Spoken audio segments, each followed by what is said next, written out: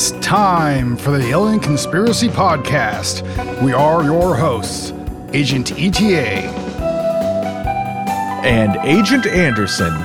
Come along as we examine UFO sightings, conspiracies, and all things strange.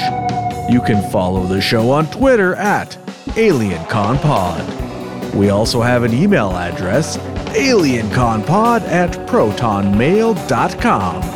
We would love to hear from you. And don't forget to check out all of our other wonderful links in the description on Linktree. This week's episode, the Westall UFO Incident.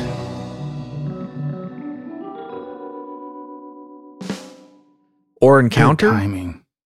Incident or encounter? I'm not sure. Little bit of both, I suppose. I mean, it definitely wasn't an abduction, but... No. I did find some stories of people saying that they had missing time, but that was not the majority of witnesses. And what happened with this one is that people were interviewed many years after the fact, like 40 years, 50 years, or whatever it is after the incident. Yeah. And some people came forward who probably didn't actually go to that school and probably were just making up their accounts because they had details that nobody else had. So some of the stuff is sort of suspect. I did see some missing time reports, but it's hard to validate that stuff. If you look at all of the reports, at least the stuff I could find that was contemporary to the sightings, or at least not that far after, I didn't see any reports of missing time in any of that stuff. But hey, you never know. If it's missing time and you don't remember, how are you going to report it, right? True enough. All right. So this episode, the topic was chosen by our Patreon subscribers. If you'd like to support the show, get yourself on Patreon. We've got 3 tiers. We got early access, bonus content, and at the highest tier, you get to vote for what topic we do next. This one was voted, and I'm glad they chose it because it is excellent. I'd heard of it before. Oh, yeah. But I wasn't super familiar with it. I just sort of heard of it. And it is a good one. So let's get into it. Talking about Westall High School in Melbourne, Victoria, Australia. Or Australia? Don't they say Australia? Isn't that how they pronounce it over there? I don't know. To be quite honest, I don't know. I know that the Melbourne is pronounced Melbourne, I think. Like, yeah. Yeah, that's what I heard actually an interview where somebody from Australia was pronouncing it Melbourne. I would say Melbourne, but it sounded like Melbourne to me. Well, by the way, it's spelt. I would think that's how you pronounce it. I know that's how we pronounce it here over in the United States, but that's not a knife. A knife. All right, get it right. Okay. Yeah. It's Aussie Mima says Straya. Okay. Thank you for that. Oh, okay. There's also different accents. I have heard different interviews from people from down under, and I've heard it pronounced differently from different regions. But Straya is okay. That works for me. So, all right. Anyways, we're talking about something that happened on April 6th, 1966 at 11 a.m. Now, as you know, we've talked about before on this show, 1966 was a crazy year for UFOs. Just absolutely insane. And we'll get into a little bit of that later. Just a little bit. It's a hot spot. It was popping off. 1966 might be the most sightings worldwide of any year. And not just sightings worldwide, just sort of random stuff, but sightings that seem very similar to each other all over the globe. In this particular case at Westall High School, and I guess there was also an elementary school that was like bordering it, so you had kids of all ages, but this one is usually called Westall and usually refers to the high school. Anyways, April 6th, 1966 at 11 a.m., students and teachers witnessed a UFO, and I found descriptions between 200 or 300 people who saw it. I couldn't find an exact count or tabulation of all the witnesses, but it was a lot. Hundreds of people, and the lowest estimate 200. That's a lot. That is what you call a mass sighting. Oh yeah, the definition of, and that's one of the things that like I find very, very interesting about this encounter, or whatever it is. It's so compelling how many people had that experience. And there's a lot of people that describe their encounter, what they witnessed, what have you. And these are the kind of cases that really get like perks my ears. You know what I mean? I'm really interested in this kind of stuff, because these are, like I said, like you said, a mass sighting, and like it's in a large way.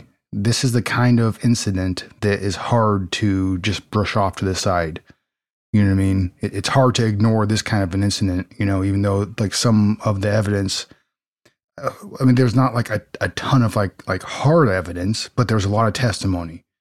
But yeah, I still find that, still very compelling, because a lot of these people, and we'll get into it, there's a lot of these people that give testimony about what they witnessed seem to be, pretty honest. I think they're honest, I think they're telling exactly what they think they saw or what they did see, whatever, however you want to, look at it, but like, this is a very compelling case. I mean, it's a big one. This is one of the biggest ones.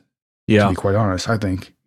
Well, and you have certain cases like one of the ones we did last time, the Betty Andreessen abduction, where you don't really have that many witnesses. You pretty much just have one person telling a story. So it's super easy to just dismiss that story and say, well, I just don't believe her. It doesn't sound real to me. I'm not buying it. But when you have hundreds of people who still to this day say that, if you listen to the interviews, they'll say things like, I know what I saw. It wasn't a weather balloon. They'll say, I don't know what it was, but I know what I saw. It was not an airplane. It was not a weather balloon. It was something different. Mm-hmm. And to this day, those witnesses still stick to what they saw. There's not one of them that I could find that came out and said, no, it was some kind of mass hysteria, it was some kind of hoax or whatever. I mean, 200 people, if it was some kind of hoax or mass hysteria, somebody would come out and say, no, this is all made up, So yeah, I don't know what it was, but you can't dismiss the case. It was something. It was definitely something with that many witnesses. That's a ton of witnesses. All right, we have Agent Ether is now here with her warm, cheap budget sake, which I got her nice sake. I don't know why she's drinking the budget stuff I got for cooking. I got her some good stuff. Because it's there. Oh, because I guess it's convenient. Yeah, she doesn't want to waste it, What's up, Agent Ether? Hey, it was open. What can I say? I guess if it's convenient, yeah, that makes sense. Hey, that's a good enough reason as any, All right, give me just a moment here. I'm going to help Agent Ether adjust her microphone so it's nice and comfy for her. I'll be right back. I'm going to sit here and drink my sake. I think I've seen it done though. So you drop a shot of sake within a beer, right? And then this has never happened to me, and I go out for sushi all the time. Where are you going out for sushi? I do go to some fancy schmancy schwarmy places. Agent Kruger put sake in his beer? Mm-hmm. That sounds horrific. That's what I said. In fact, those were my exact words. Beer is good. Sake is good. I don't know. Well, maybe I'll try it. Maybe I'll try it with my next beer. We had a sort of a faux Japanese style meal, a vegan meal tonight for dinner with tofu and stuff. It was in the Japanese style. I don't think it was authentic, but so if you do that, you can't sip on the beer though. You got to pound that sumbitch. Well, I can't pound a beer while I'm doing a podcast because I'll burp too much. Yeah, you can. You can. I believe in you. Yes, you can. I guess I could edit out the burps, but that's a pain. But yeah, maybe I'll try that with my next beer. Right now I'm having I got some Sapporo to go with dinner. Figured, hey, why not? Well, shit. That's Japanese beer too, isn't it? Yep. Well, hell, that sounds like the right one. It's probably made by Budweiser or something. Who knows? I think you should do a sake bomb. Yeah, why not? I got sake. I got Japanese beer. I'll do it in a bit. I think I'm really scared you're going to waste sake and beer. So I think you should do like a mini one. Like get the shot glass of beer and then get a thimble of sake. That way you could get the overall experience without having to waste the beer. Well, I mean, you could do that. You could do that, but I'll definitely think lesser of you as a man. I'll show you. Actually, I'm having my beer in a Goliath, Six Flags Goliath mug. I'll post it on Discord. Check it out. I actually really, not mug, I mean pint glass. I actually really like this pint glass. It looks pretty sweet. Here, let's see. Live show chat. There we go. Live show chat. Check that out. That's a pretty sweet looking glass there. I have a jelly jar. I am drinking my sake out of it. She's going low budget on her glassware. I reserved my cute little sake set for fine quality sake. It's a little cat, like a lucky cat with its mouth open, and you pour the sake from that into your little sake cups. It's very cute. And you could pretend like the cat's barfing every time you pour it into a little cup. Oh, nice. It's fun. But yeah, that sounds pretty sweet. I got her some nice sake. It's sitting in the cabinet. I'm not sure why she didn't just open that one up. It would take very minimal effort. It's too late now. Yeah, I guess it's too late now. The past is in the past. All right. Anyways, let's. I think that's enough about sake bombs. Let's get back to the show.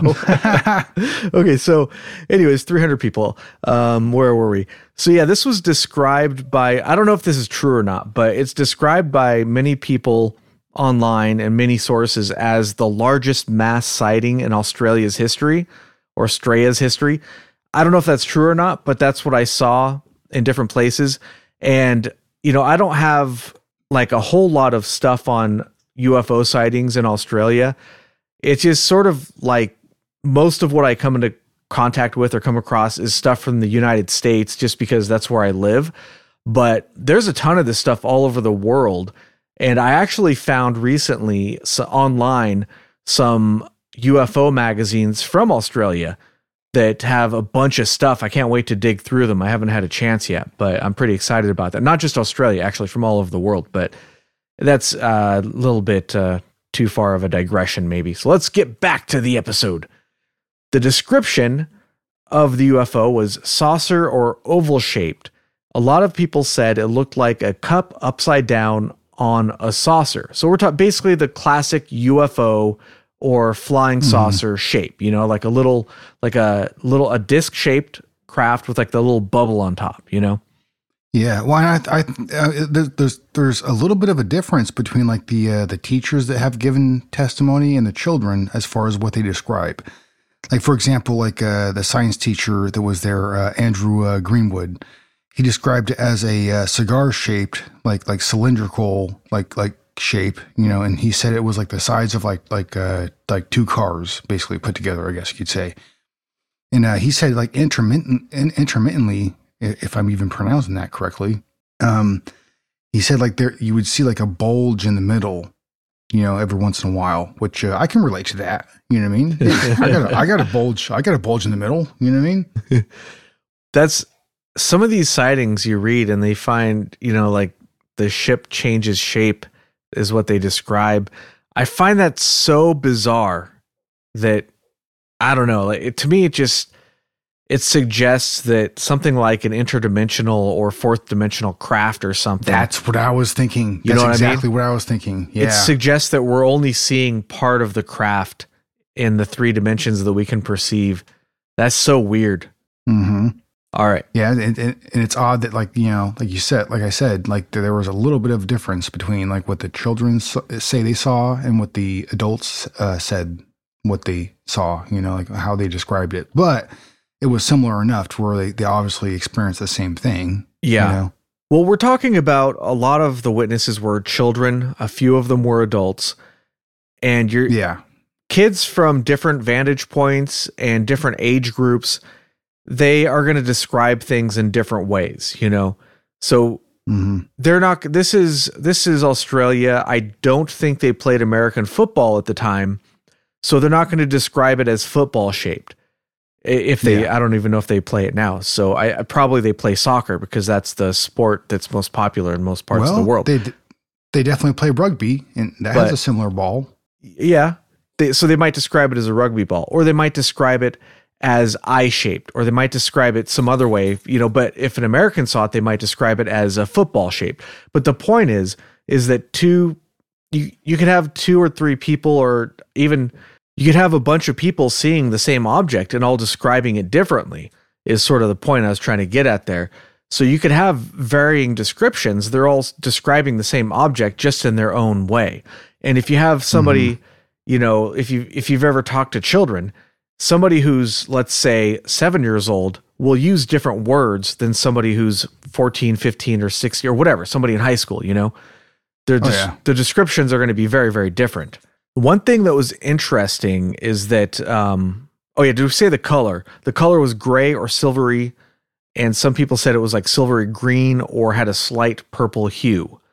And as ETA said, the general description of size was about twice the size of a family car. Some people interpret that as an SUV. I don't know that they were that popular back then. Probably a station wagon. I bet that was what people drove back then. Yeah, there were definitely station wagons. I don't know about minivans, though. Yeah. Yeah. Some people said that they saw 2 UFOs, but a lot of the descriptions did not say that. A lot of the descriptions I found said 1 UFO, so it's sort of hard to tell. I don't know. That's a weird one. Well, and I even heard some testimony from some of the children that, you know, like you said, like 40 years later, sometimes 40 years plus later, some of the testimony that they were giving, the descriptions of what they saw, I heard even upwards to 3 UFOs. Yeah. It's kind of confusing. It's a little bit confusing, you know, like some of the testimony that's been given, you know. Yeah. And also similarly, a lot of people reported seeing about 5 light airplanes, and they described them as looking like Cessnas. Some people did not describe those planes at all. And just like seeing one versus many UFOs, the way I kind of think of that is, you know, that experiment, I forget what they called it, but they did that experiment where you're watching a video, right? And you're supposed to be counting something like how many people have a red shirt, or you're just, somebody's doing something like sort of, I know what it was, like bouncing a basketball. You're supposed to count the basketball being bounced, right? And they have a basketball team. And then, somebody wearing like a monkey suit or a gorilla suit. I remember seeing that video. I remember seeing that video, and I remember like watching it, and then afterwards, I didn't even notice the freaking guy in the monkey suit. Right. Like not even a little bit, you know? And like when they replayed the video, I was like, oh, okay, yeah. All right. I missed that. Yeah. So you have like selective attention. And if your attention is focused on one UFO, you may just miss the airplanes in the area, particularly because this was near a small airport. So they would see small airplanes like Cessnas in the skies all the time, probably so much so that it would be unremarkable, and they might even just filter it out. But even if there were multiple UFOs, if you were focused on just one UFO, you might sort of filter out the other ones, just how you might filter out a gorilla in the background when you're watching somebody bounce a basketball. You know, you should see the gorilla. And if you watch the video, I did the same thing. I didn't see it at first. Then you watch it a second time and you're like, holy shit, how did I miss that? It's crazy. But we have very selective attention. You know, we're very focused on one thing. That might go back to like hunting or something. I'm not really sure what the evolutionary or scientific reason for that is. Well, it could also go back to what exactly are you perceiving, you know, with your eyes and stuff. Like there's been studies that have shown that like your brain will fill in some of the blanks that you don't notice, you know, so, some of the things that you don't like observe in the moment, you know what I mean? And so like it also goes back to that like argument or that, you know, that thing about like, you know, some people say like, what exactly is consciousness? Like what exactly is reality? I guess you could say, right? Like how much does your brain really fill in of what you're observing? You know what I mean? So I find that a very interesting point, you know, like with many of these cases where people are observing a UFO or, you know, they say that they have been abducted or what it may be, whatever situation it may be. How much of this is your brain actually filling in the blanks, you know, and like what exactly is consciousness? Are we receptors of consciousness or are we creators of consciousness? You know what I mean? Like that's a very complex notion, I think, to try to, you know, come to grips with. You know what I mean? Yeah. I'm not gonna sit here and say I understand it at all, but like one of the things, and I think I've talked about this before in previous podcasts, like your pineal gland, for example, at the base of your brain, creates dimethyltryptamine, DMT. Why does your body do that? That's kind of crazy. I mean, if anybody who knows what DMT is, I mean, people smoke DMT to have psychedelic experiences and stuff. I mean, so why does your brain produce it, or your pineal gland at least? It's not your brain, but it's at the bottom of your brain. Why does it produce that? That's kind of crazy.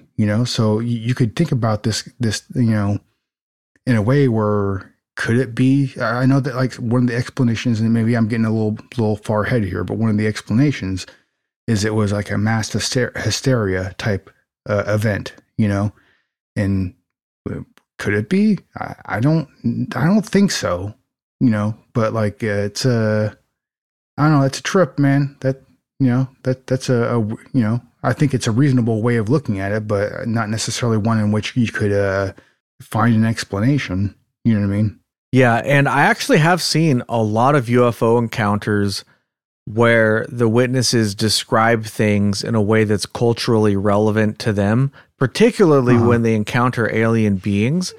And I think that might be their brain filling in the gaps. They describe it in a way that they can understand. So I definitely think that might be a thing. So we have in the chat, Ozzy Mima says, Aussie football has a ball like yours. Oh, okay, cool. So I didn't know that that was I'm not even sure what Aussie football is, but now I'm gonna have to look it up. I don't know if you can hear Agent Ether, but she's being attacked by one of our cryptids over there. I heard her like laughing in the background or something, and I was like, did I say something stupid? Is she laughing at that, or what's happening right there? Like. No, if I cause you any laughter, then I am happy for that. You mind if I post the picture on the Discord? The Agent Ether. Oh, well, hey, no, it's up to you. Attacking me, she's licking me. She's being he's in one of those moods, and he's just giving her all the licks. Oh, wait, which dog? Toby. Okay. Yeah. Let's see here. I'll put it in the live show chat there. Let me see. He's a cutie. Is it inbox? No, it's not inbox. Live chat. Just the live chat. Live show.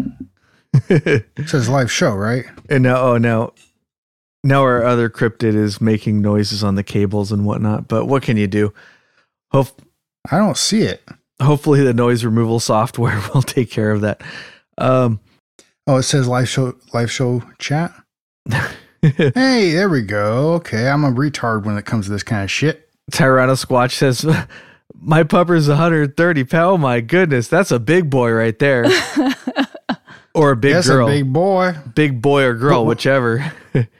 So we were staying at an Airbnb type of situation. Oh, yeah. And I mean, everything was okay. The host came over to introduce himself, and he would not go away. And I've never stayed at an Airbnb where the host came over, which wasn't terrible, but he insisted on giving us like a tour, and it was not a very big place. And it's like one house is the same as another house. Like, yep, there's the kitchen. So finally, we're going downstairs. He's making some political comments, which we found hysterical. Yeah, he was definitely Republican. And he's like, "Oh, I don't know which side you're on. I shouldn't say anything." And I was like, "I don't even know what's going on here." And then his wife was like, "Oh, just to let you know, we have a dog, and I'm going to tie him up, and it's a pit bull." And I was like, whoa. Now, I don't personally have any problem with pit bulls, but I guarantee you, if they had put pit bull on the property, on the Airbnb, they would never have any guests. Like, ever. Now Toby is trying to eat Ether's headphone cable. Really? Shit. I like how California is so big, even though it's the same state. We refer to it as like southern, central, and northern. Like it's all the same state, but we have to give it its own distinct regions. It's bigger than some countries, man. It's really big. But yeah, we should probably get back to the show. Before we get back to it, hey, why not? Let's do some advertising. Let's see, what should I do? I'll do Ledger Wallet.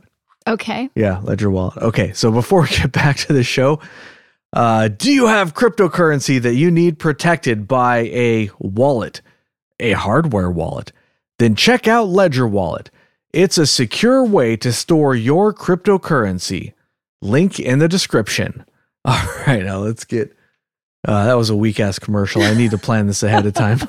All right, let's get back to the show. All right, where were we? Oh, yeah, we're talking about the UFO. So it came in. There's various descriptions about how it maneuvered, and some people didn't see it come into the area. They only saw it once it was there. But it basically, they saw it hovering over the school for some time. It's not easy to pin down an exact amount of time because everybody was more or less in a state of hysteria. But it hovered over the school for some time, and then it went over some trees and descended into some trees into like a clearing or a field. And then after a few seconds, it shot back up, and then it flew away at a very high speed.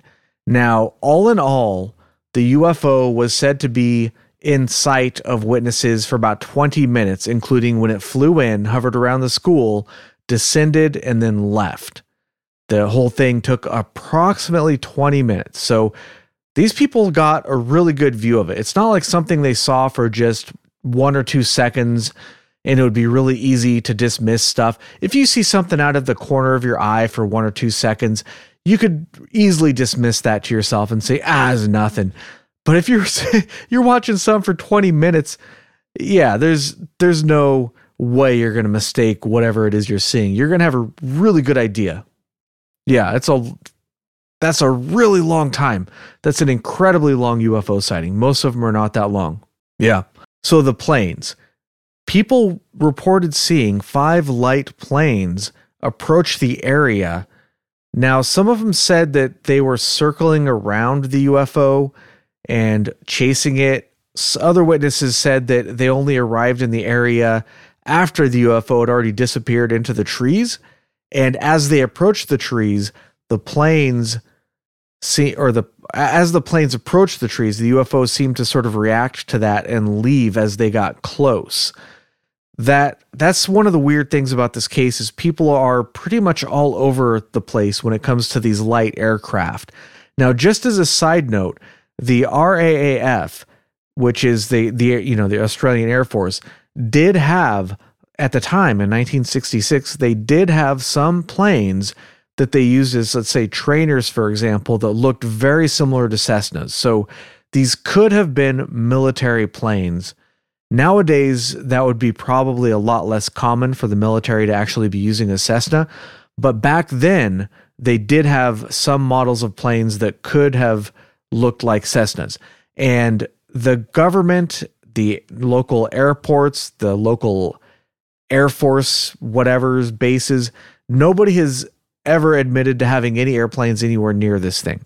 And it's very doubtful that civilian aircraft would be allowed to fly like it was described by the witnesses. You know, when you fly, you have to submit a flight plan ahead of time, and any deviation from that flight plan is generally a very bad idea at the very least, or punished, because it can get real dangerous real quick. I read that Australia also sent soldiers to Vietnam, and that it was a little different there. They also had the draft. It was probably handled a little differently, but they had, basically conscription. But it was a little different there because people didn't have the same context. They had no. I heard an interview where somebody was saying, like, some people there had no idea what was even going on in Vietnam or why they were fighting there, but they had to draw numbers and they were just sent. Can you imagine? Yeah, something that has nothing to do with you whatsoever, and then you or maybe one of your kids gets sent over there to die. It's man, we live in a really crazy world,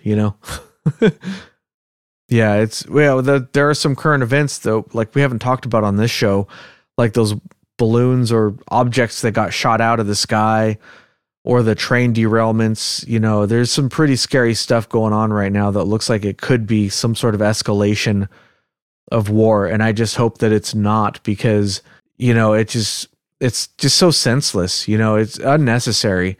It reminds me of two kids on the playground fighting over a ball, but, you know, instead of kids fighting over a ball, now give those kids a gun and see what happens. You know, that's just what world politics is like to me. Let's get back to the show. So there was a general state of chaos. Kids were running everywhere, and even a couple of them, or at least one woman I saw in an interview, who said that when she was a child, she thought that the world was coming to an end, and her friend were just like sitting down and just like wondering when it was all going to end or something, which is, wow. Just the state of chaos that must have been, you know. Like what did they see to make them have that perspective? You know what I mean? Like, and I saw some of the interviews from the kids. You know, obviously it was a great deal later in time. You know, like we had said, like 40 years plus, sometimes even after. But some of these kids that had attended this school, they were talking about how, you know, like when they first saw this, like you had just said, that they're like, what the hell is happening? They were in a complete state of chaos.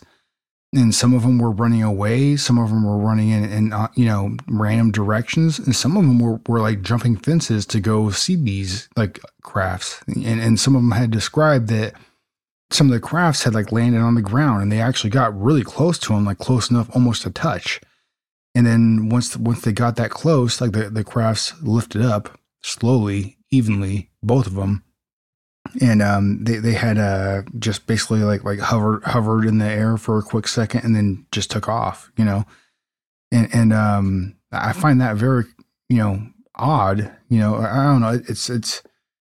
It's interesting at the very least. You know what I mean? Like it's like in the consistency too within some of these testimonies. You know, it makes me pause and sit there and say, all right, well, I mean, there's a lot of people that are describing the exact same thing. And they also describe, like in some of the fields, the field in particular, and there was a name for it. What was it? There was a growth of trees outside of the school, and they had a certain name for it. Do you guys remember this name? I forget what it was called. But they say that like the area that this, you know, these objects landed, you know, it basically kind of like created like not like burn marks, but like almost like crop circles, you know. And they also describe like, you know, Air Force people, like, you know, employees that were like there within like 20 to 30 minutes of them observing these flying crafts, and after they left. And it's a very short period of time, you know what I mean?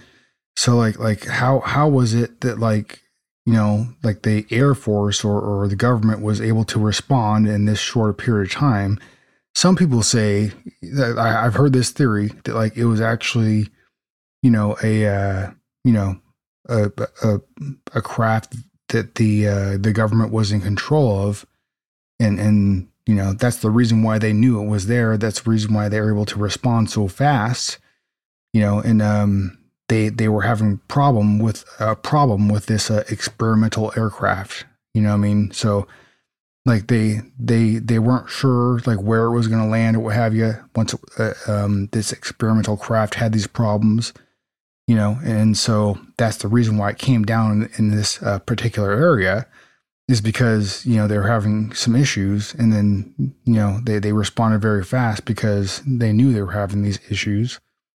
And then, you know, like once this all happened, it was, you know, unfortunate for them because there were so many witnesses, but they then afterwards like responded. There was a lot of personnel on the ground. I've heard it described where there was a lot of, you know, military personnel that responded fast, and they were wearing like khaki uniforms, and yeah, and some of them were wearing like some of the trucks that they were like that responded to the area with like a, you know, a decent amount of people in them.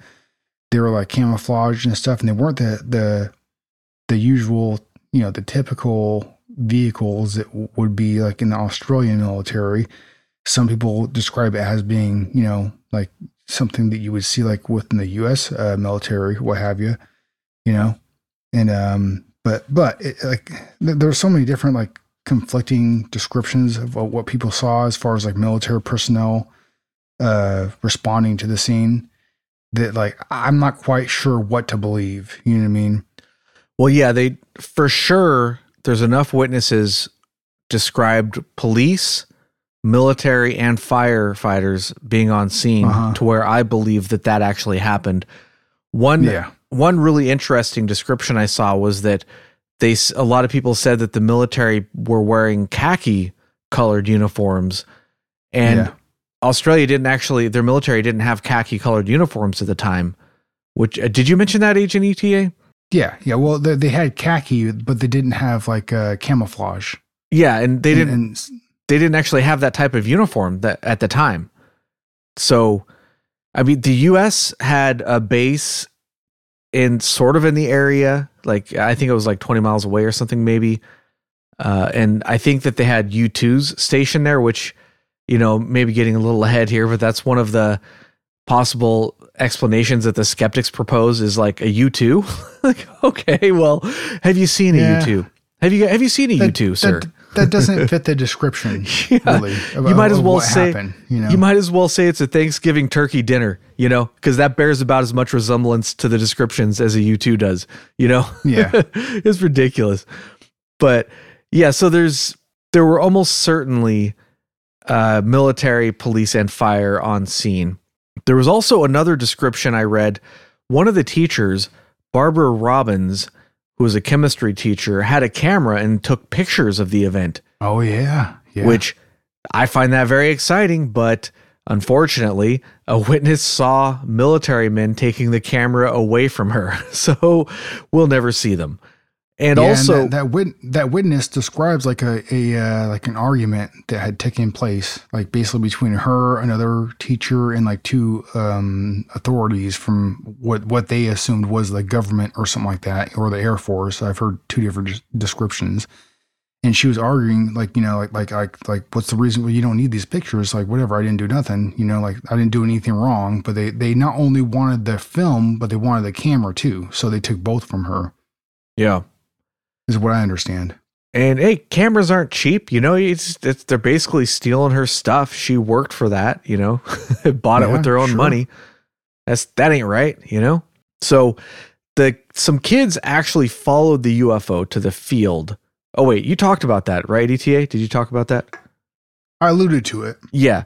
So some kids and adults followed the UFO and tried to see it in the field. And I think you said that some of them saw it landed. But that's the minority of descriptions I saw, like the very small minority of descriptions that people said they saw a landed craft. Yeah. Enough to where I think it might be people making stuff up after the fact, although I'm not 100% convinced of that. But a lot of witnesses said that they did go to the field after the object took off, or objects took off, and they found a flattened circle of burned grass, Yeah, I see that. And they thought that, people think that that's where it landed. The circle, it was like a perfect circle, 5 to 6 meters in diameter, in what was about knee-high grass. Whose knee? I don't know. Probably, I'm guessing 2 feet tall is what that sounds like to me. The grass was flattened in like a clockwise pattern. So it was sort of like not entirely unlike a crop circle, and there were 3 small indentations in the circle. I found an interesting witness account here. I went over and there was a circle in the clearing. It looked like it had been cooked or boiled, not burned as I remember. A heap of kids from Westall Primary and High School came charging through to see what had happened. Look at this, look at that, we saw it as well, that sort of thing. It was a bit of a talking point for a couple of days. Mr. Matthews said the object, about the size of 2 family cars, passed him at a distance of about 4 football fields. Oh yeah, wait, this is a different witness statement, sorry. So anyways, this is another one by the teacher. I think ETA was talking about this one a little bit earlier. The teacher, Mr. Matthews, saw the object, and he said it was the size of 2 family cars, and he said it passed him at a distance of about 4 football fields. I was talking about Greenwood. I think. Oh, okay. So this is a different teacher then. Yeah, the science teacher, Andrew Greenwood. Yeah. So Mr. Matthews says that it was silvery, but it had a sort of purple hue to it, very bright, but not bright enough that you couldn't look at it. I saw that it dropped down behind the trees, and I thought, hello, hang on. A minute or so later, it went straight up, just gone. The way this thing moved, there was no way it could have been a weather balloon or a light aircraft. A helicopter? No way. No noise, wrong shape, and it didn't move like it. It came out of the distance, stopped, and then just dropped. It didn't just sort of cruise and then slightly descend at an angle. It just stopped, dropped, and then went straight up. So this brings up sort of an interesting question. As ETA was saying, a lot of people think that it might have been some sort of experimental government craft, but a lot of the witnesses describe movements that defy our understanding of physics. In other words, it doesn't seem to be beholden to the laws of inertia. It can stop and start and accelerate from 0 to whatever in an instant. And in 66, we probably didn't have anything that could do that. And we probably don't have anything that can do that today, although some modern UFO sightings, to me, seems like they may have figured out something that can do that. I'm not 100% convinced that we don't have something that, like an Alcubierre drive, that they figured out, you know? Well, I'm very well in on that conspiracy. Yeah, like I think that like the capability that our government has is well beyond our understanding of what we think aviation can achieve. You know what I mean? Yeah. Although back then in 66, I very seriously doubt they had anything that could do this. You know, they were just nailing down how to do jets and stuff like that. Like, I don't know. Who knows? Maybe. Anything's possible, but I find it highly unlikely that they had developed something like that by then. Yeah. Well, it depends, you know, because like, what if they had, you know, there are some conspiracies out there that, you know, our government in the United States or other governments had gotten a hold of UFO technology and had reverse engineered it. And if that is true, if that had happened, then, well, that's a big leap forward, you know, and depending on when you think that happened, you know, and that, you know, who knows what's possible, you know, like it's just, and would they share that information with the public? Of course not. I wouldn't if I was in control, you know? Yeah. So who knows, man? I mean, that there's a big question mark there, big question mark, you know? Yeah. And as far as like crashed UFOs, a lot of people speculate, how could we possibly bring something down that has such superior technology? But it occurred to me the other day, I was just sort of thinking about it. What if, you know, we're being visited by multiple species? What if you had two of them here at the same time and one shot down the other? Maybe it wasn't us that brought down the UFO. Maybe there was some sort of, you know, aerial battle and one species is far more superior than another and they shot them down. But even the one they shot down would be, well, yeah, or maybe not. Maybe they're just hostile to each other, you know? No matter how advanced you get, there still is an area for, you know, fault there. You know what I mean? An area for an accident to happen or what have you. Right. You know what I mean? So, I mean, nobody's perfect. No matter how advanced that you get, you're still not perfect. So shit happens sometimes. You know what I mean? I guess that's a very lazy way of putting it, but you know, like that shit happens, dude. So maybe shit happened, you know, and we got a hold of it. It's true. And you can look at our own technology. Some people who are skeptical will say, well, if they really could get here from there, then their technology would be so advanced that they would never crash. But if you look at our technology, the further we push the envelope, the more failures we have because we're pushing the envelope. Yeah. We're trying new stuff. So you could reason the more advanced we get, the more possibilities for failure there is. Yeah, you know? It wouldn't be outside of the realm of possibility. Or I mean, it seems plausible to me that, you know, some alien species that pushed the envelope as well would also have a higher rate of failure if they went to another planet than they would normally. So yeah, all that stuff's on the table. But let's get back to Westall here. It's let's see where we're at. We're it's hard to tell exactly how long we've been recording because we started kind of late. So we're getting to it, but I'm only like not that far through my notes. We got a lot more to cover here. Oh yeah, that I'd like to get to that I think is interesting. So we were talking. I think ETA mentioned some people that may have approached the UFO. I saw one story where a girl got too close and passed out and was taken by an ambulance and never seen again. Ooh. Yeah, I saw that and I thought that was really crazy. Yeah. And she had a friend that was like a close friend that had talked about how she never saw her again after that. And that's pretty crazy. What happened there? Why? I saw another woman talking about when she was a witness, and she said that she forgot what happened, kind of like she has a vague memory of what happened, and there's some speculation that they might have used like electroshock therapy to erase her memory and stuff like that. It gets this case, I tell you, this case gets pretty weird and pretty wild, and it goes to some dark places. I didn't really have that much time to like look up that particular incident, but it appears that they were trying very hard to cover this one up, and we'll get into a little bit more of that later. Yeah. They really were covering this one up they're being pretty aggressive with this one. So I found a really good witness statement in the Flying Saucer Review, or the Australian Flying Saucer Review. I was in class when a disturbance occurred outside. I didn't take any notice, and when the bell went for morning recess, my classmates and I went to our lockers and then walked out into the yard. We noticed that all the girls who were doing physical education were gathered right down near the end of our playing field. Suddenly, the school came alive with excitement, and everybody began running down towards where the girls were. I was among the surging mob. I had seen something that looked very unusual in the sky. As I looked up, I saw a dazzling, silvery object flying around some pine trees which grew on a ridge about a quarter of a mile directly behind the school. It then flew across some open paddocks also behind the school and returned to the pines. On the other side of the ridge, there is a small field. The thing hovered over the pines and descended behind them, and must have been directly over the field.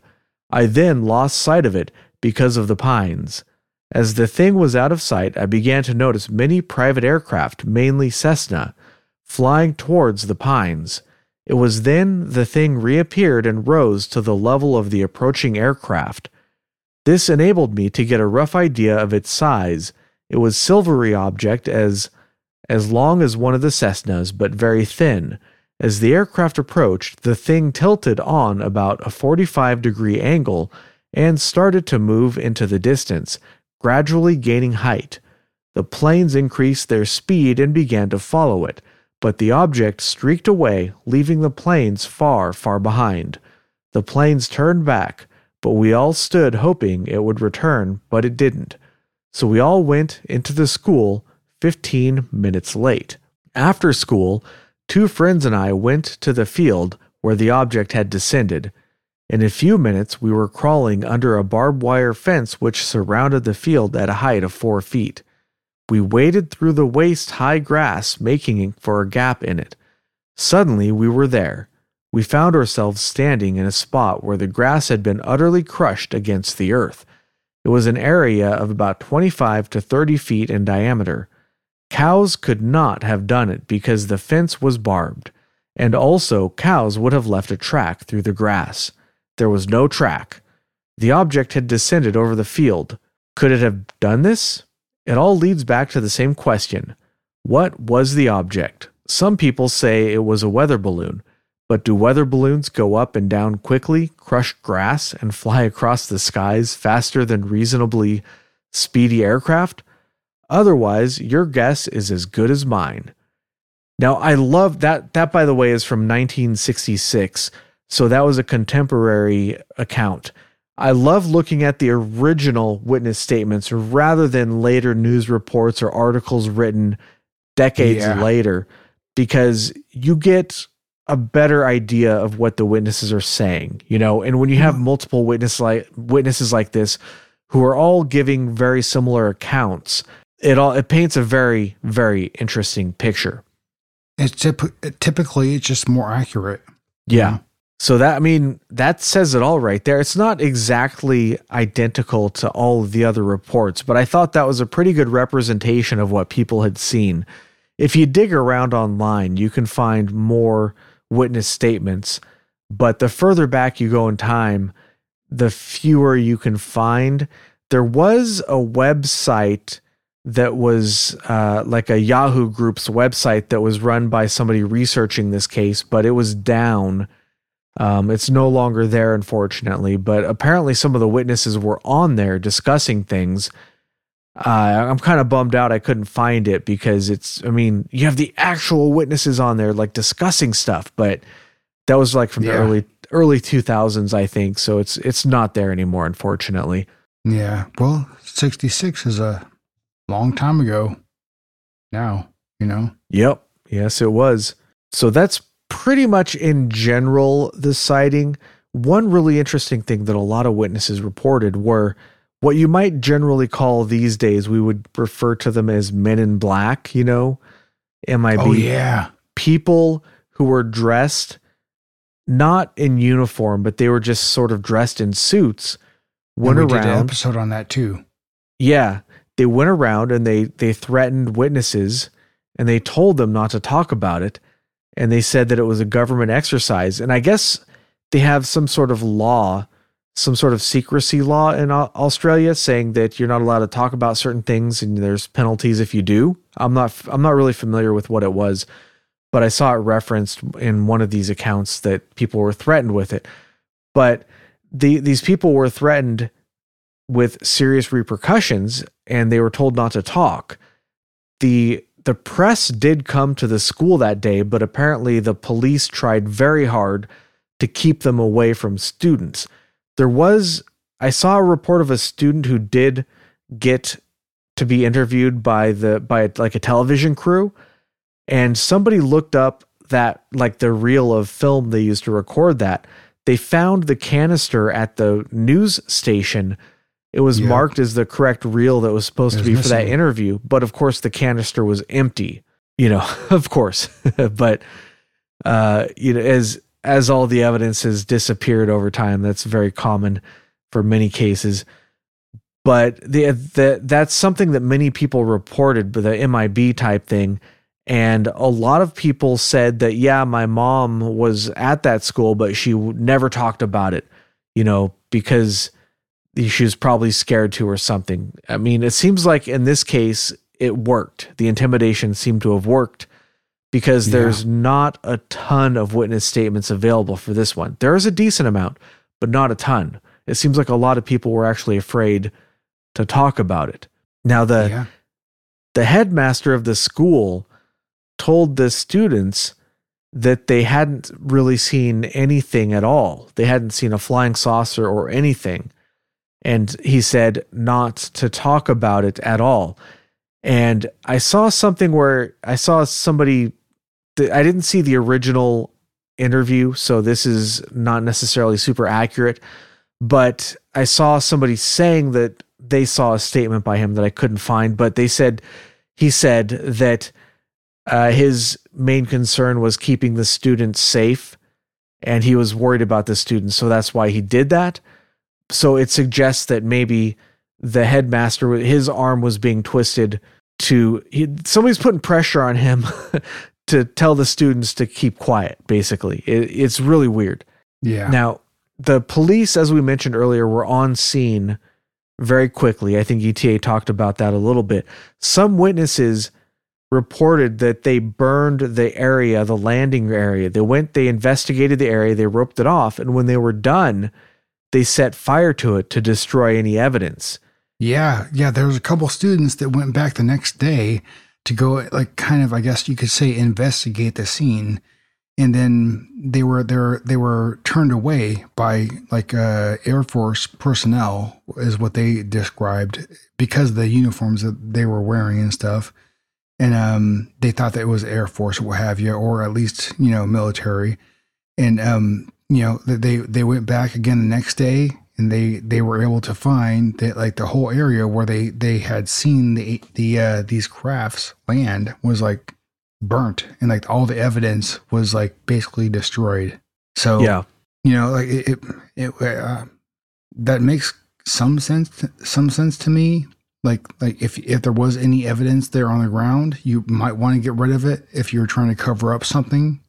So that kind of makes sense. Yeah.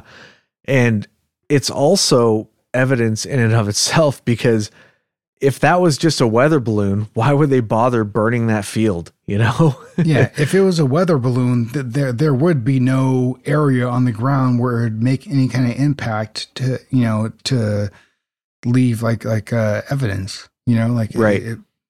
It doesn't have a downwards thrusting, component where it would burn crops or burn grass or whatever, anything, it wouldn't make like a impact on that area. Yeah. It doesn't make sense. It just doesn't make sense, Yeah.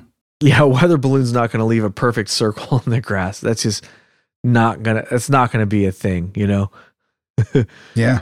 All right, so that's like kind of like the basic idea of this one. I did find a list of other sightings that happened around the time.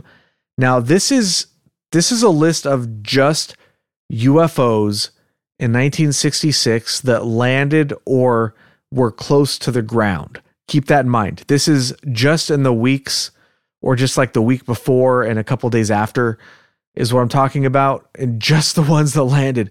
There's so many sightings in 1966 that we could probably do a podcast just on 1966. Like that's how it's crazy how many there are. Insane. But here's just a handful of them. This is not even all of them. This is just some of them. So on March 23rd, 1966 at 5 a.m, Temple, Oklahoma. And by the way, most of these are the United States, because I couldn't really find stuff from Australia. Like I was saying, that's where I live and that's what I'm familiar with. So this is but the interesting thing is a lot of these are very, very similar. Like I said, it's a worldwide thing. So Temple, Oklahoma, 5 a.m. There was an electronics instructor that was driving to work. He worked at a local Air Force base. He saw an object blocking the road. It was shaped like an airplane fuselage, 25 meters long, with a bubble on top resembling the canopy of a B-26.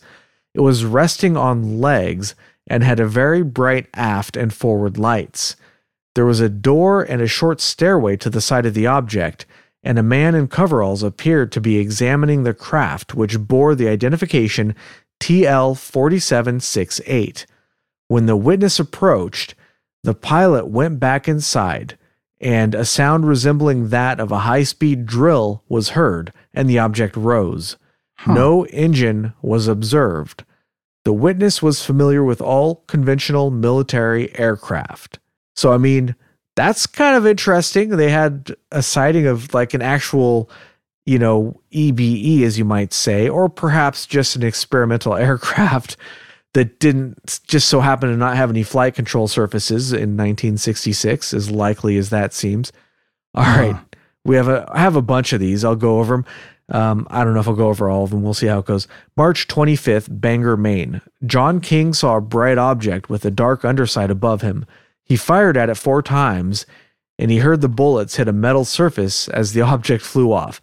And I just wanted to include this one. It's real brief, but I just implore you, please, if you guys see a UFO, don't shoot at it. Don't do it, guys. Just put the gun away. They're never going to land and get out of their ships and say hello if you're shooting at them with guns, okay? Yeah, please stop it.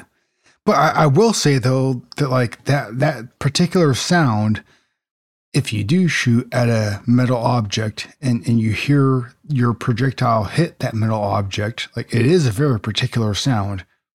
You know what I mean? So like if you shoot at something and hit nothing, then you will hear nothing. So if you do shoot at something and then hit it, there's going to be a particular sound that you're going to hear, that projectile, like hitting that surface, and then you'll hear that sound, but like I don't know. That sounds very. I don't know. That sounds kind of odd because like you would think that like the technological sophistication of these objects or these vehicles, like you would think that like that they would have maybe, I don't know, necessarily the capability of like not being hit by these projectiles or maybe they have like I don't know, like a force field around them or something like that. If you were that technically advanced, so maybe you wouldn't necessarily be hit by a projectile like that. I don't know. It's kind of weird. Yeah. All right. Next up, I got March 26th. Now, this one I don't think has anything to do with the case, but I just thought it was such a bizarre description. I wanted to include it. So this one takes place in Attenville, France. A dude named Jean Valquin saw a strange wheel roll 15 meters away at a speed of about 30 kilometers an hour. It was 80 centimeters in diameter and 25 centimeters thick. It rolled away and vanished. And I was wondering, was it perhaps attached to some sort of vehicle? But assuming that it wasn't, and assuming that it was by strange wheel, it wasn't actually a wheel, but it was a strange object in the shape of a wheel. That's pretty freaking weird, dude. It's a wheel 15 meters away, which would be about 50 feet, 45, 50 feet or something like that, right? And he sees it just rolling away and then it vanishes. Okay, that's really weird. That's all there is to that one. Huh. Also on March 26th in Texahoma, Oklahoma, 2 women were driving when they saw an object approaching from the north. The car engine died and the headlights went out. It flew over the car and then hovered 400 meters away. After 10 minutes, they were able to start their car and leave. The object had a waffle-like surface and glowed with an intense red light. I love waffles. Now, that reminds me an awful lot of the swamp gas case, which was the first episode, so you guys weren't with me on that one. But Frank Manor, described the object that flew over his farmhouse as having a waffle-like surface. And that was also in 1966, but it was in Michigan. And it also had, a red light. So that's very, very similar. Very similar. March 28th at 8 o'clock, Fayetteville, Tennessee. A man driving saw a large lighted object 1 meter above the road on a hilltop. It was oval, 7 meters long, gray. It had 30 lights along its edge. It flew off, and as it did so, the car engine stopped, and the headlights went out or blew out and had to be replaced later. March 30th, 7:40, Pecos, Texas. So that's 7:40 in the morning. These are all military times. Pecos, Texas. An elongated object 30 meters long and 9 meters high landed near a highway for 5 minutes. And that's all there is to that one. It would be 047 if it was a military time. 0740, yeah. March 30th, 2035, so 8:35.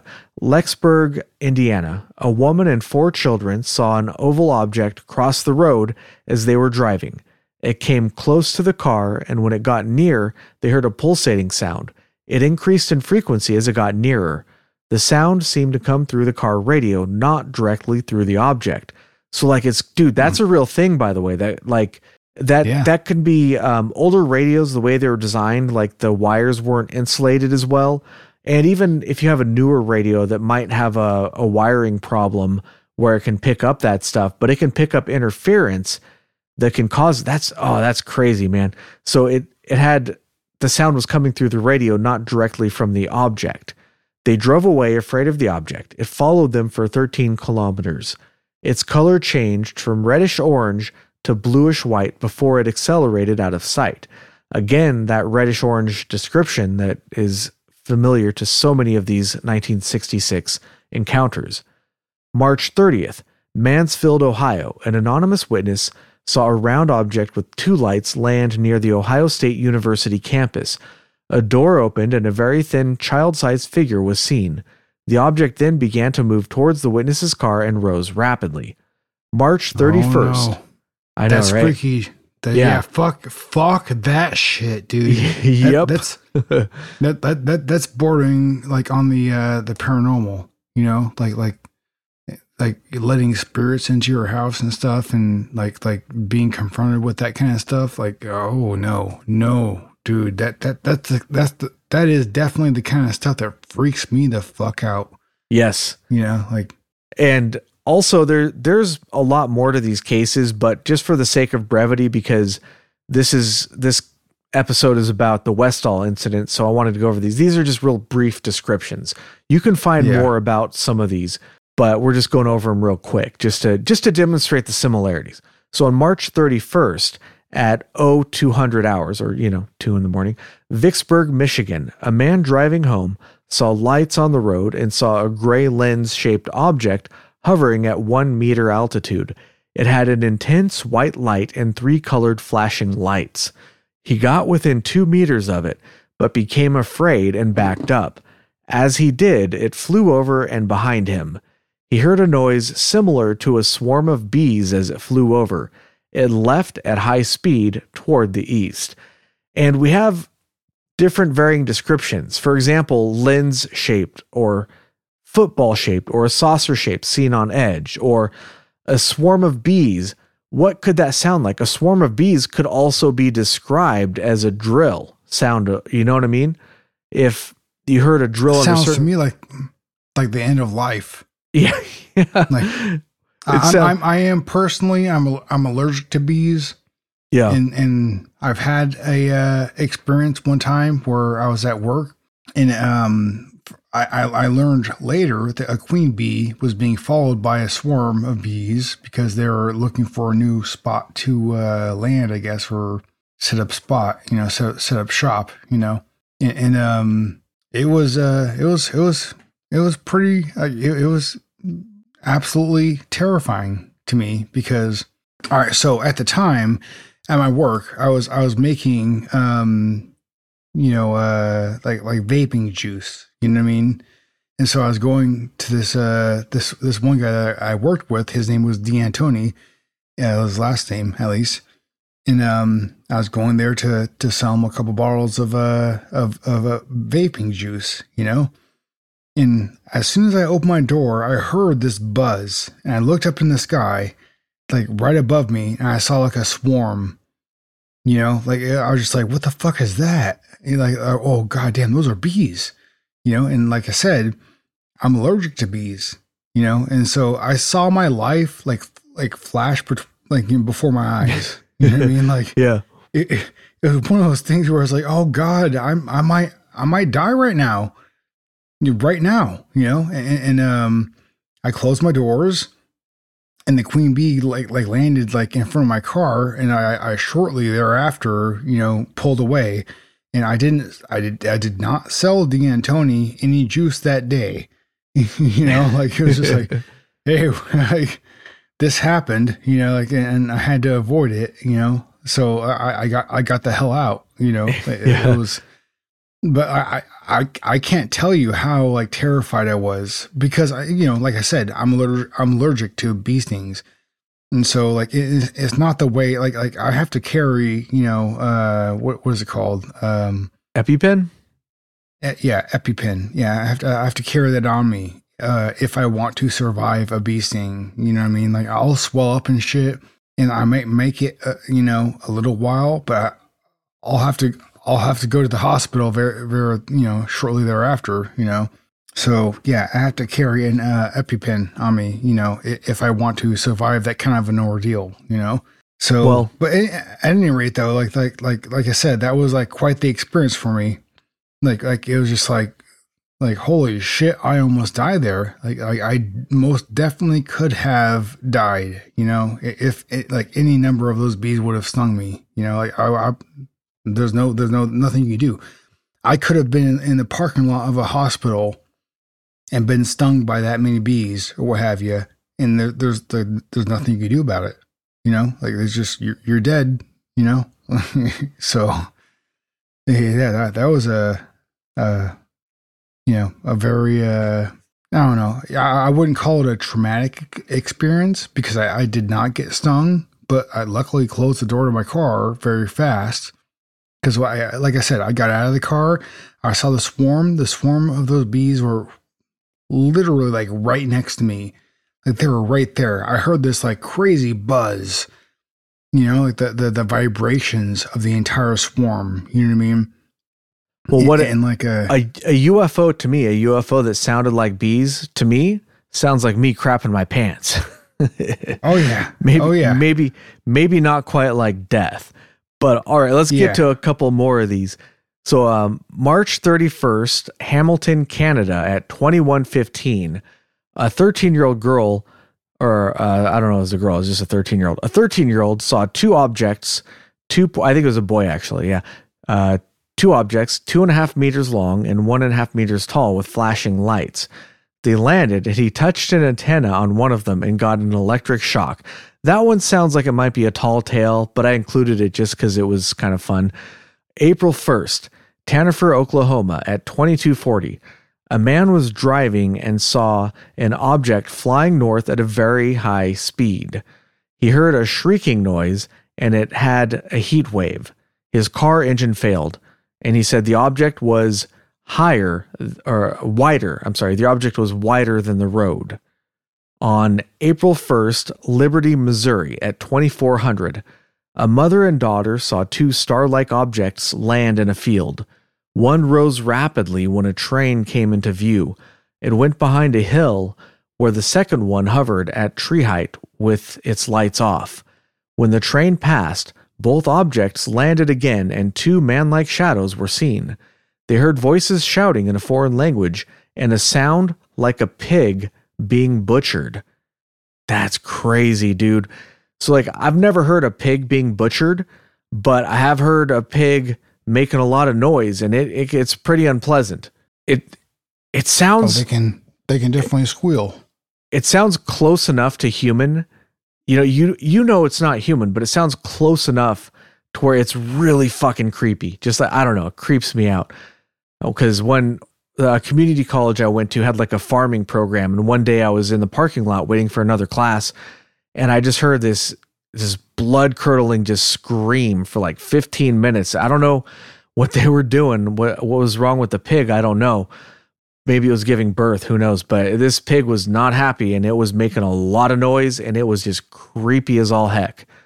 All right, April 4th at 0605 or 0605 hours, I don't know. Hogg, Florida.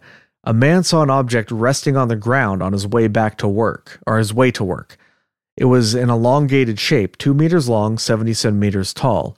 He tried to touch it, but it left at a great speed to the west. It had 6 openings, 10 centimeter in diameter.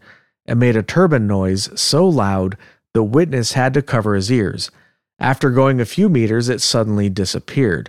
Now, a turbine noise, if you heard it under the right circumstances, could sound like a drill noise, or even a bee noise. So it's sort of some similarities there, perhaps. April 5th at Wychenproof, Australia. A man was driving when his headlight beams bent to the right. He saw a vertical conical beam of light in a nearby field. It was white at ground level, but rainbow up to 7 meters. And the object that was creating the beam, which we don't have a great description of, flew away. And that was, by the way, in Australia, which was April 5th, which was, pretty much right around the time of this sighting, the Westall incident that we're talking about. So we're like, it's like the day before or something. What was this, April 6th, I think? So another one, April 5th at 0130 at Durhamville, New York. A woman was awakened by a flash. She thought that her heater had exploded, but it turns out it was fine. The next day, 2 other witnesses told her that they saw a pulsating luminous object fly low over her trailer, circle it, and leave. They heard a low buzzing sound. That one gives me the chills right there, dude. Oh, no, thank you. No, sir, I do not like that one bit. No, thanks. Let's see. I got a bunch more of these, but that's probably enough to get you the idea, of basically we have, dude, that's just like a few days there. That's like from the 23rd to the 5th of the next, that's a couple weeks. And that's only encounters where something was seen low to the ground or on the ground. That's not all the UFO encounters. We're talking about just the tip of the iceberg here. There's so many sightings in 66 around this time, especially. It's just, dude, it just boggles the mind. You know, so many sightings, credible sightings. You know, like we said, it's one of those hot spots. Yeah, you know? There's a ton of stuff going on there. Yeah. So I mean, I could go on and on and on with these. I love reading about all these old sightings, but at some point you're like, well, maybe we should just do a whole separate episode for those sightings, you know, because we're getting kind of year. Yeah, we're getting a little long here on this particular one, and at some point, I would like to go grab another beer or something. You know what I mean? So, the official explanation, to wrap it all up, the official explanation of the Westall sightings was, can you guess? I think we already said, but yeah, weather balloon. You know, come on. That's one of the explanations that came out. Yeah. And to be fair, but sorry, ETA, you cut out there. What were you saying? Oh, I'm sorry, dude. But like my opinion, as far as like the explanation of what may have happened, is there are so many people that experienced this incident. It's one of those ones where I give it great credit. I think something really happened here. You know, some kind of incident. Whatever it may have been, something really happened. Like there are different cases, like, you know, that we have covered where, you know, you don't have as many people experiencing this incident, you know, and just because of the sheer amount of people that they had this experience, I think something really happened here. In my opinion, I think that they really did have, whether there's only two different explanations in my opinion. It was a UFO, or it was, you know, it was like a plane, or, you know, government technology that they had a hold of that they were experimenting with, and it went down in this particular area, you know, because they didn't have, you know, enough control over it, or what have you, you know. So I think something definitely happened here. This is not a nothing burger. You know what I mean? Something happened here. I couldn't tell you exactly what it was, but something definitely happened. You know, I know that's very vague, but like this is not one of those cases where you could just chalk it up to somebody being, you know, mentally deranged, or, you know, somebody who experienced something that didn't really happen, you know. So I think that this is a real experience. Whatever happened definitely happened, and, you know, I couldn't tell you exactly what that was, but, you know, it's one of those cases where I find it very compelling, and I think there's substance here. You know what I mean? Yeah, it's one of those ones where it's one of the better ones we've looked at, and whatever you think happened, something happened, and it was something unusual. Now, to be fair to the weather balloon explanation, to be fair, if you look at a weather balloon from a specific angle, specific types of weather balloons can actually look a lot like a flying saucer. Just Google pictures of weather balloons, and you will see a couple of pictures that do look a little bit like a flying saucer. But weather balloons do not maneuver like this thing was described, and they only look like a flying saucer from a specific angle, right? If you look at it from any other angle, it looks like a sort of a teardrop shaped thing. You know, they're very long, and they don't look like saucers at all. They're not saucer shaped. It's kind of ridiculous to think that that's the explanation, but that is the official explanation. That's probably Kruger in the live show chat. It looks like he got disconnected. Hold on just a second. Let's see what he's saying. Yeah, he says, my power just went out. Oh, geez. I guess they're having inclement weather. So he probably won't be able to make it back online for the end of the episode, but maybe his power will come back on. But anyways, in the meantime, so despite The Australian government has released documents on other UFO cases, but despite that, there have been 0 documents released on this case. People have done FOIA requests, or whatever the equivalent is in Australia. I don't know if that's what they call it, but they have something similar. People have done requests for the documents, and the government has come back with, we don't have anything on that. We have nothing at all. Nothing. The military says it didn't happen. We weren't there. Our troops weren't there. Our soldiers weren't there. Our airplanes weren't there. The police weren't there. Nobody was there. And if you look at some of these documents, police did assist with UFO type stuff in Australia. So that was part of their normal response. So it's not unusual that they were there in this particular incident. That was just sort of par for the course. Yeah. Now, if we can believe the witnesses, as multiple witnesses saw soldiers and police and fire there would have been a paper trail. There would have been reports. There would have been things that were documented. So that would exist. That means that they are covering this up, or they did cover this up, as many, many witnesses said that they did. Now, I find this very, very interesting.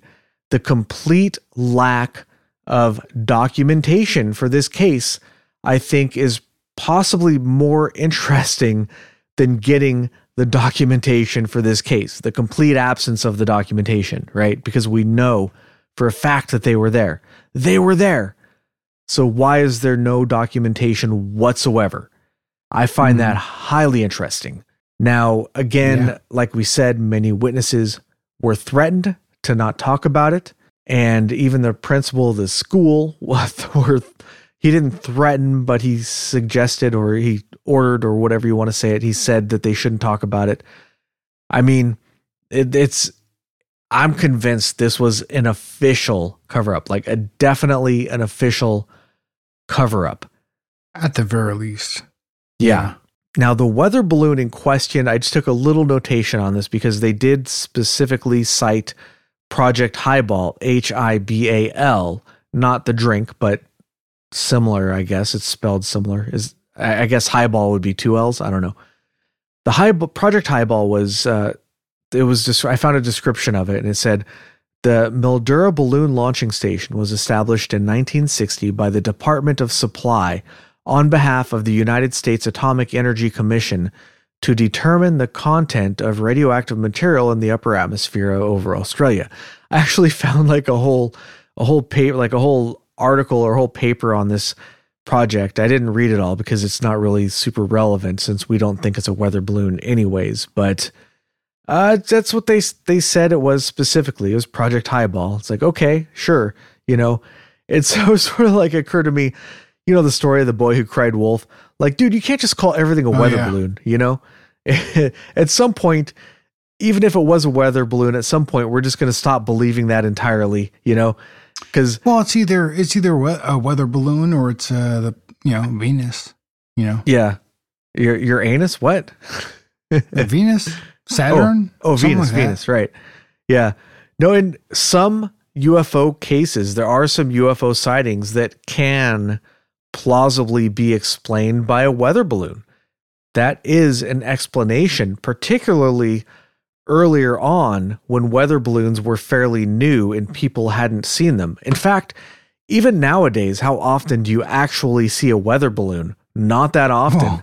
Well, in fact, lately, from China, we've seen some. Those pesky Chinese weather balloons, right? Yeah, but as far as like a big, 60-foot tall weather balloon, I don't think I've ever seen one myself. So they're still, you don't see them. They're not super common. Maybe if you live near a place where they launch them all the time, you would see them, but I don't recall ever seeing one. So if I did see one under the right circumstances, perhaps I would think it was a UFO. So that is a plausible explanation in some cases, but not in this one. No. Yeah. Yeah. So I think we talked about the U2. That's another one, another plausible explanation or skeptical explanation, I should say, is the U2. Google a picture of the U2. I'm not going to go into any depth on that one because it's just ridiculous. So yeah, wasn't a U2. And also another one I read about was a satellite re-entry. Okay. That's even sillier than a U2. So I'm not going to even give that one any time whatsoever other than just to say, yeah, that's pretty much all I had on this. And, I guess the epilogue is that the city of Kingston made a UFO themed kids park or playground to sort of commemorate the event in the area. I guess they put it on the area that they called the Grange. That's sort of the area outside the school where it landed. I guess that's what they refer to it as. It now has a UFO themed kids park there, which is kind of cool. I guess, maybe I'll go someday and play on the monkey bars and people will be like, "What? Hey, oi, what you doing on our monkey bars?" This is my crappy Australian accent there. I'd be like, "Oh, I'm just really excited about UFOs." Be like, "Oh, hey, get off. This is for kids, mm-hmm. Go all the way, fly all the way over there just to play on the monkey bars. But anyways, that's pretty much all I had. Any final thoughts besides what you said already, Agent ETA? Sounds like he might have cut out there. Can you hear me? Oh, there you are. Yeah, you cut out there for a little bit. I couldn't tell if you were saying anything. No, I didn't cut out. You cut out. Oh, did I cut out? No, I didn't cut out. You cut out. Well, same difference. So what were you asking me here now? Oh, I just say that's about it for this episode. It pretty much wraps it up. Yeah, I believe so. We've covered the majority of what needs to be covered. Yeah. It's I have to wake up Agent Ether here so we can get to Keep It Strange, but before we get out of here, let's talk about there you are. Schoolyard UFO Encounters, 100 True Accounts by Preston Dennett. This is a book about, you guessed it, schoolyard UFO encounters. Believe it or not, there's a ton of these. I mentioned a couple of other ones during the episode, and also we did a previous episode about encounter in Zimbabwe. So check it out. The link to the book is in the description. It's an affiliate link. Your purchase, an affiliate link, it doesn't cost you anything extra, and your purchase helps to support the show. That's all we got for you this week. Thank you so much for listening. Keep it strange. All right, she woke up for the Keep It Strange. Thanks for listening, everybody.